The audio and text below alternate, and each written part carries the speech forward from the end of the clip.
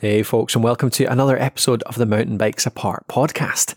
This is the show where we talk about everything mountain bikes, from trail guides to equipment and everything in between. I'm Colin Gray, as always, and I'm joined by Tom Bell. How you doing, Tom? Hey Colin, good to speak to you. How's things? Very well, thanks. It's actually quite warm in Dundee today, for a change. Seems to be warming up from winter. It's already getting a bit warm. Yeah, our drafty jute mill of an office is not quite so Baltic anymore. I'm not violently shivering anymore.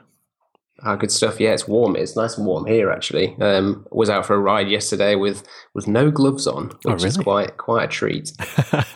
That's it. Yeah, I'm not going to get away with that up to here anytime soon. But yeah, still tights and thermals and everything. Yeah.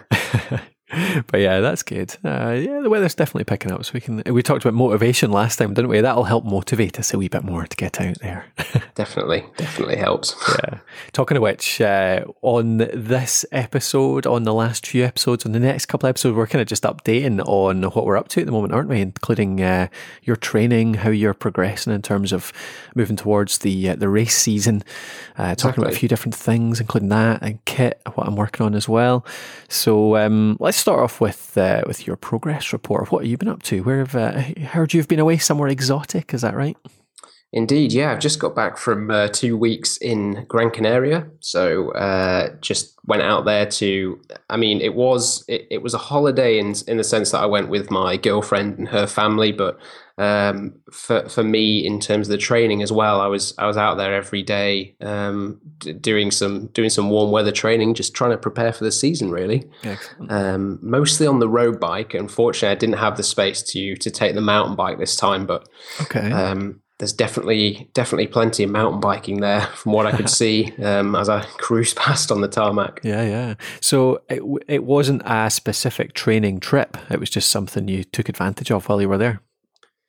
I mean, I kind of, I think it probably was a dedicated train trip, but I managed to integrate that with a kind of holiday as well, because my girlfriend's a runner, so she did a lot of running and kind of used it as a running training camp for her as well. So and then the sort of times before and after training, we could just do more holiday related things, and we could both work remotely as well. So we kind of a bit of everything, really. Yeah. So how do you? I'm interested because I've got a few friends that go away in these camps to places like Gran Canaria, Tenerife, Mallorca, whatever. Yeah. I mean, you get these you can book dedicated, can't you? You can go along to a camp and actually they give you programs and there's big groups of people doing this. And how do you go about planning a trip like that? Like, do you just go out there with an aim to achieve certain miles every day, or do you go out with like an actual plan of here's the exact route I'm going to do? How do you go about it?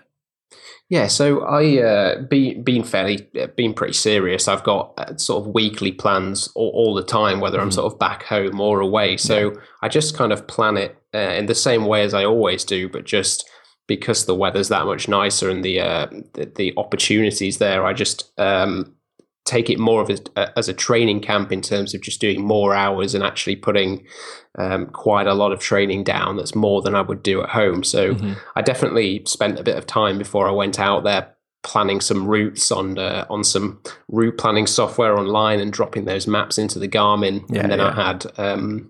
I use a program called Training Peaks where I plan all my training out. So I had each day's sort of workouts and rides planned, but they were definitely on the longer side, just trying to maximize that kind of opportunity to get out there for more hours at a time. Yeah. Was it, because Gran Canaria is pretty, I mean, so the benefit of some of these islands is that they have good weather, but they're also really mountainous, aren't they? Got some good climbs out there. So was that a big part of it? It was, yeah. So I could exactly. It's taken advantage of those longer climbs and abilities to do sort of measured efforts over 20, 30 minutes, as opposed to the UK where you the climbs tend to be sort of 10, 15 minutes, right? Maximum. So yeah, that's definitely. I just got in lots of climbing and lots of elevation and that kind of thing. Is that so? How does that translate to your mountain biking? Is that simply endurance? That's just strength in the legs, strength of the heart, the lungs, that type of stuff. Yeah, that's it. It's just working on that general fitness. And now what I'm doing, now that I'm back home and about to start my season in just over a week, is just taking that general fitness that I've built up and just making sure it transfers to racing off road on the mountain bikes, because it's quite different in terms of you're on the road and there's not that much sort of torque. It's not the same kind of torque levels going through the cranks as you are on a mountain bike, and there's definitely subtleties that need to be kind of translated from the road to the mountain bike. Yeah. Would you recommend Gran Canaria for it then? Was it pretty good?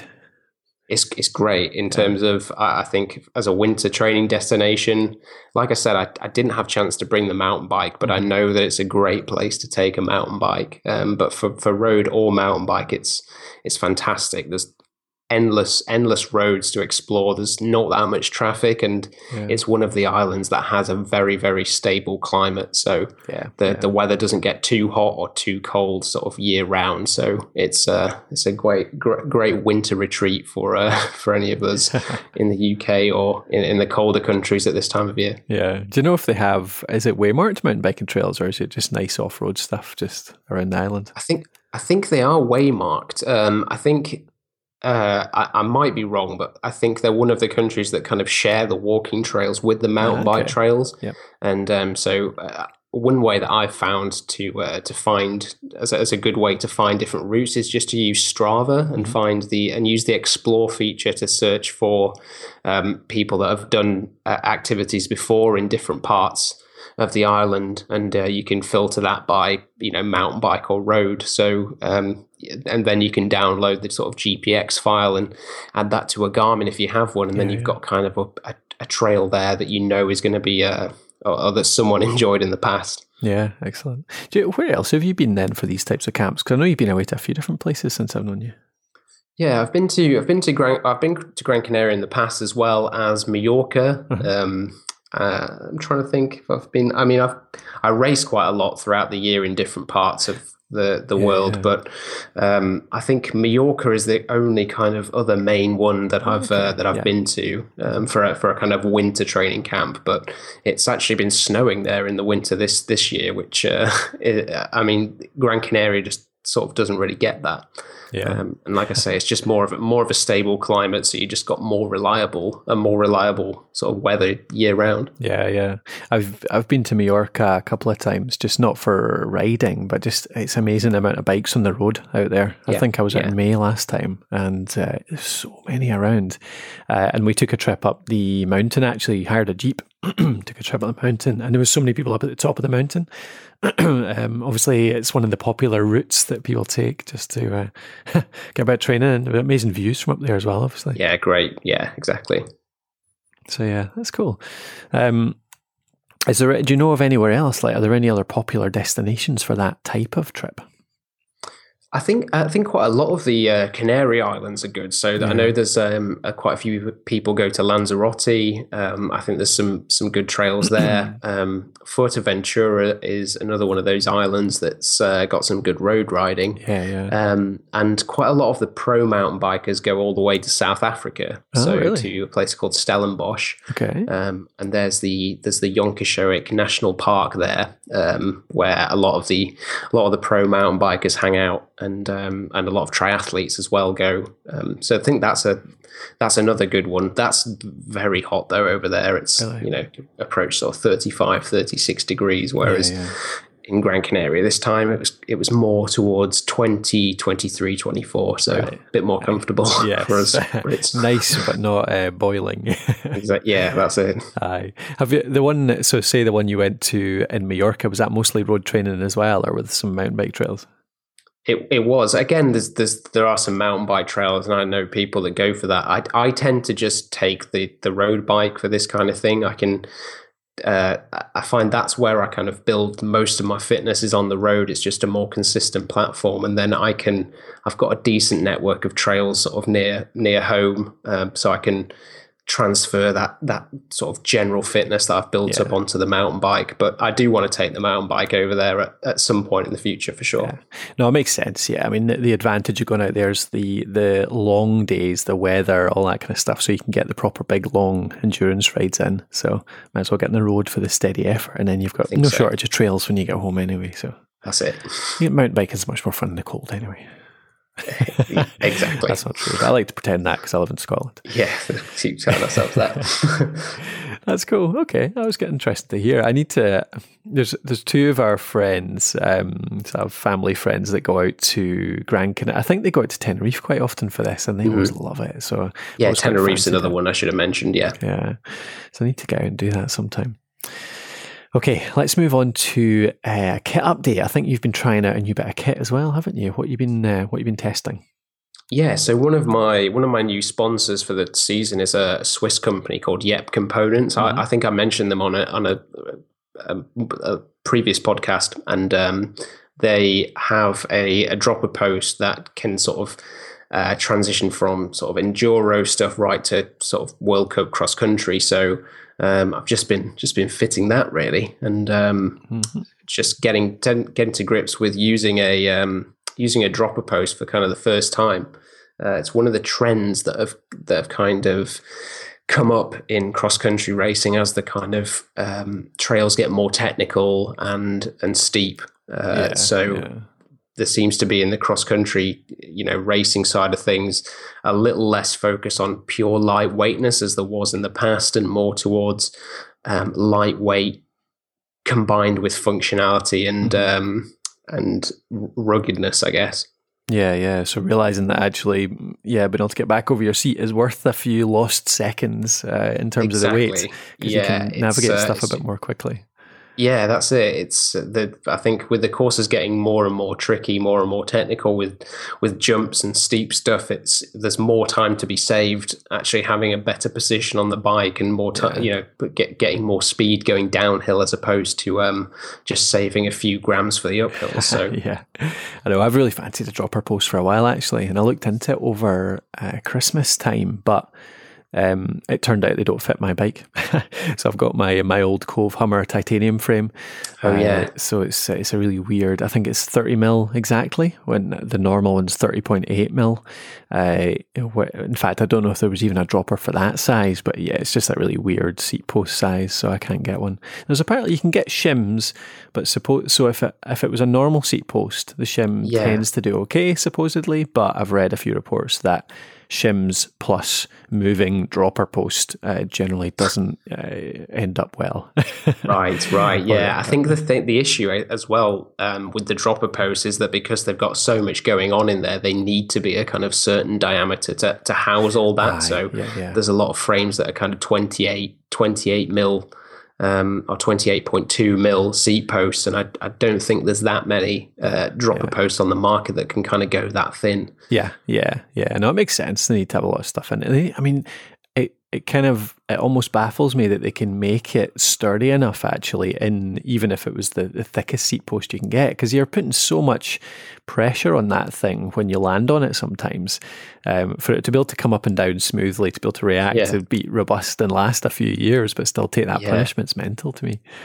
But they build exactly. I think that's been one of the issues that sort of dropper post manufacturers have come across. I know there's been quite a lot of negative reports around some of the RockShox ones and that kind of thing for that very reason. And one thing I know Yep Components have worked hard on is making sure that the bit that drops, so that the travel, the kind of upper part of the seat post, it doesn't sort of move around too much and flex side to side, because as you said, there's a lot of strain going on there. So there's a lot of bad ones, isn't there? It seems like it's one of those things that seems it's hard for them to get right.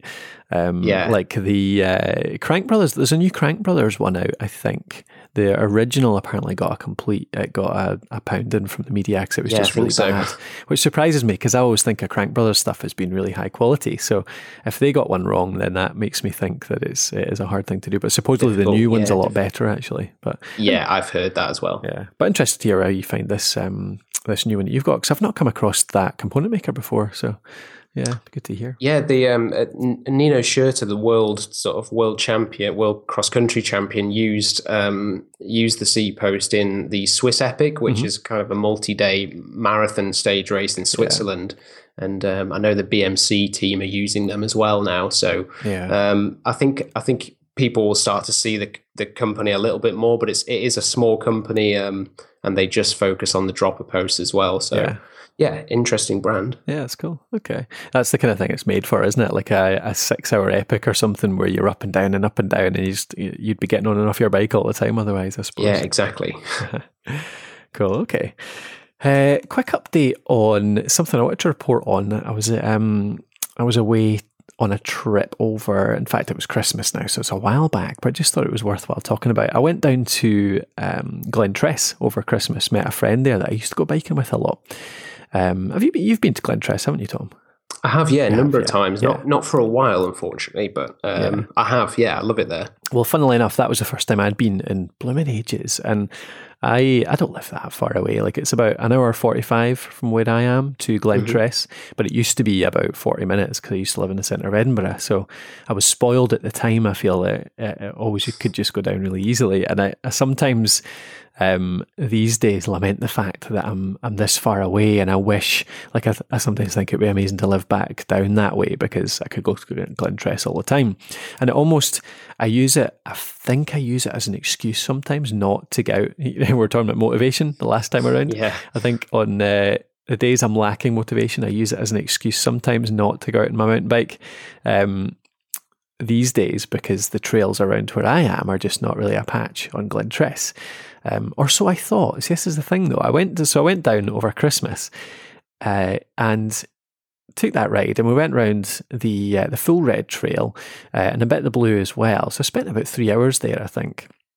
And it was as good as it always was. But do you know what? It reminded me though that it's not like I've got this rose-tinted view in my head of how amazing it is, how much better it is than any other trail. But it's got its rubbish parts and its decent parts, the same as anywhere else. And actually, there's a lot of parts where, I remember it being so smooth and fast, and that's the bit I miss, because the trails that I've got around where I live just now are quite natural. So they're rooty, they're ups and downs, but there's no jumps, no big berms, that kind of stuff. And that's what I feel like I miss from Glentress, because it's a bit more man-made. But going on it, and like a lot of the jumps, a lot of the drops, all that kind of stuff, they're good fun, but they're not as amazing as I had built up in my head because it was such a big thing, because I've been away from so long. So it was one of those things where I had a great day, and I'll definitely try and get down more often. But it made me realise that, it's not such a magnitude better than the trails around me that I need to wait till I can go to Glentress. I need to get out on my local natural trails a lot more. So I'm going to get basically it's sort of helped me sort of stop lamenting the fact that I live so far away from it now, and just get out to, I've got trails up in Forfar, I've got Perth close by, I've got Dunkeld as well. So there's a bunch of trails quite close by. None of them as amazing, as long as, as sculpted as Glentress, but still great. So it was an interesting visit from a couple of points of view, I thought. What's what do you prefer these days? Are you much more of a natural trail guy, or is it like proper trail centre stuff? What do you enjoy? I think, if I'm being perfectly honest, and a kind of hardcore mountain biker would typically always lean towards liking natural trails, but there's definitely something to be said for the fun element and that kind of thing of trail centers. And I've got to say, I think I prefer those kind of man-made trails that are very built, obviously built specifically for that purpose. To be honest, one of my favorite trails that I've ridden and raced was the Hadley Farm London 2012 course, the cross country course that's down there. That's obviously all man made. It was just a kind of hillside in Essex before they did anything with it. But now that they've put in all these concentrated features and just very man made stuff, it's just the most fun trail to go around. I've got a few around me with Dalby Forest and Gisborne, which I've mentioned in the past. I do really like the man-made trails, but I know what you mean in terms of when you haven't been to somewhere, you've got this rose-tinted vision of what it was like and everywhere was perfect, and you go back and you realise that there are stretches of fire road that are really boring. Exactly. And that some of the natural features that you find on the trails that are often closer to you are sometimes as fun as some of those man-made ones as well. Yeah. Well, one of the troubles with Glentress as well is that it's so popular that It is a great setup, but it's so popular that it wears down quick. And there's quite a few sections that are actually really showing their age. They're as if they're natural now because they've got so many ruts and rocks and roots and everything that have just, because the man-made surface is broken down so much. Yeah, exactly. So it's it makes it's more fun in a different way. It's fun in a different way than the sort of smooth surface, the sort of fast flowing stuff. But yeah, it's good. I'm glad I got down just to put it in perspective and help me enjoy my local trails a bit more. Yeah, exactly. I guess that's maybe a good thing where you've got that, you end up having that blend of natural and man-made stuff where it wears down. Because I know that's definitely something you experience at Gisborne, which I just mentioned. You look back on Google Images at what these trails were like when they first launched, and then you go there and they're nothing like it. Everything's washed away, and there's lots of sort of bedrock exposed and that kind of thing. So it ends up being a lot rougher than you might expect. Disappeared, yeah. Cool. Okay, that's interesting. All right, let's move on to the listener segment. So I've got a couple of things I want to cover here. We've got one listener question from Kevin Scott, who's actually been on the show before. Kevin's a great loyal listener, been around for a while. I've got another thing from him, and some listener feedback as well. Actually, this is a follow-up to a question we answered a while back. So it's not a question as such, but it's some feedback on the answer we gave and what he did with it. So I'll jump into that one first, actually. So this was a question we got a while back from Larry Ashley. And he was, remember we answered one around the less common brands. So looking at bikes that are, less well known, underrated bikes from the, not the standard Specialized or Trek or whatever, but looking at brands that are a bit less known, a bit less common, but still really good quality. So this is what Larry wrote. I wrote earlier about wanting to buy a mountain bike that was less common name brand. I heard you read my email. Pretty cool hearing my name on a podcast. That's good, Larry. I'm glad we are perceivably famous enough that you enjoy that. But it's always welcome to get yourself read out. Hopefully this is cool again. I looked for some of the brands you suggested.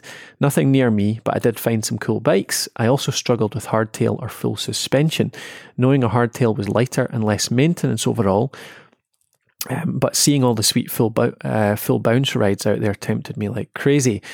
So after cruising the online ads and the Facebook pages, he settled on 2012 BMC TE01. So it's an all-carbon, lightweight, tubeless XTR and SRAM mix. I could not be happier. Nimble and quick, this bike is fun to ride. I've never seen a BMC mountain bike before, only the road bikes. And the previous owner told me it's a Swiss company that started out making mountain bikes first, but the road bike market took off here in the US. So Larry's in the US. Thanks, guys, for the help, Larry. So that's great. It's great to hear what people do with the advice we give them as well. So I don't think we mentioned BMC, obviously, on that podcast. Have you come across BMC bikes, Tom? I have, yeah. I was just trying to think whether we mentioned them or not. I mean, they've got one of the biggest cross-country mountain bike race teams on the circuit, on the cross-country circuit. Sure. They've got Julian Absalon, who's the Olympic champion from Athens and Beijing, who rides for them. So in the racing side of things, they're actually quite a well-known brand, but maybe not so much in the consumer market. But great bike, and I think that Larry's made a good choice there by the sounds of it. Excellent, yeah. So that's just for anyone to catch it. It was a 2012 BMC TE01 that he came up with. Sounds like a good bike, all carbon XTR. Yeah, lightweight and tubeless as well. So that's cool. Okay, glad to help, Larry. Always glad to help. If any other follow-up questions, obviously just send them in. Let's do the listener question. So like I said, this is from Kevin Scott. Really quick and simple one. Kevin says, single speed bikes, ever a good thing? Go. I can't say I've had that much experience with single speed bikes. I would always go for gears just because that suits my riding style and just gives me those just those options, keeps the options open for doing any kind of riding. My initial thought is that kind of like Twitter, where you're bear with me, where you're sort of character limited. You've got a limited amount of options, a limited amount of characters to actually do something with. Maybe in that kind of way, that having a very just that one gear kind of makes you a bit more, I don't know, you might look at routes in a different way. You might pick to go to places that you might not have done before, and it gives you a different sort of sensation when you're riding. Like I say, I haven't had that much experience. I think you've had a single speed before. Have you, Colin? No, not at all. No, Okay. Maybe I've pretended I had to look more manly in the past, but no, I think I put it on because I think it's a funny debate. I think in terms of why do people use single speed bikes. I think it's a kind of we're gonna get flamed for this, I'm sure, but I feel like it's an ego thing, isn't it? It's being able to show off that you can ride a single speed bike around a mountain bike trail. I can't think of any other reason. Simplicity. Do you know what? That's the one sort of genuine reason I think is that I've talked recently about I've downgraded to a single ring on the front and 11 speed in the back, and a big motivation for me around that was simplicity. It was cutting down the complication of the bike. The simpler my machine, the less that can go wrong, the less that you have to maintain. So you're cutting out a whole gear shifter, you're cutting out the derailleur as well. So single speed obviously is as simple as it gets. So you've got no shifters, no derailleurs, cutting down weight, but obviously you have to be able to handle ups and downs with the same gear. So, but I feel sometimes like, and by all means, I would love to hear from. Do you know what we need? We need a single speed fanatic out there. If you're out there listening, you're a single speed guy or girl, obviously. Write in and let us know why you ride them, what you think the benefits are. It'd be great to get a voice clip, record just a couple of minutes of just talking about it. Let us know your answer to this. Single speed bikes, ever a good thing? But for me, some of the people that I've met that do ride single speeds, it's so that because they want you to come up to them and go, "Oh, single speed bike, you must have strong legs," and they just stand there going, "Yeah, I do. Yes, that's right." So and I know I'm going to get abuse for that, but that's kind of and I know that's not the only reason, but I've definitely met people like that. So. Anyway, maybe best to stop talking. But do you know what? The single speed, in terms of full single speed, no, but I definitely recommend single front speed. Front gear, that's not even the right way to say it, but a single front ring, because just simplifying that much, but still having 11 gears in the back has definitely helped me in terms of just your technique. You have to think a bit more about your gears, but it makes you more efficient with it. It's lighter, it's simpler, all that kind of stuff. So I definitely like that setup. Alrighty. Anything else on that, Tom? Hold on. No, I'd completely agree with the single chainring at the front. It's you can see now with the trends of mountain bike component manufacturers that they're just putting the gear range at the back, making enormous cassettes and just keeping things simple with that one chainring at the front, because they've done a really good job now of creating rings that hold the chain on, and the chain doesn't just bounce off at every kind of rough section. There's a lot to be said for not having that kind of heavy load front shifting, where that's kind of the area that is most likely to fail and go wrong. So I've been on the single chain ring at the front for quite a while now, and I really like it as well. Cool.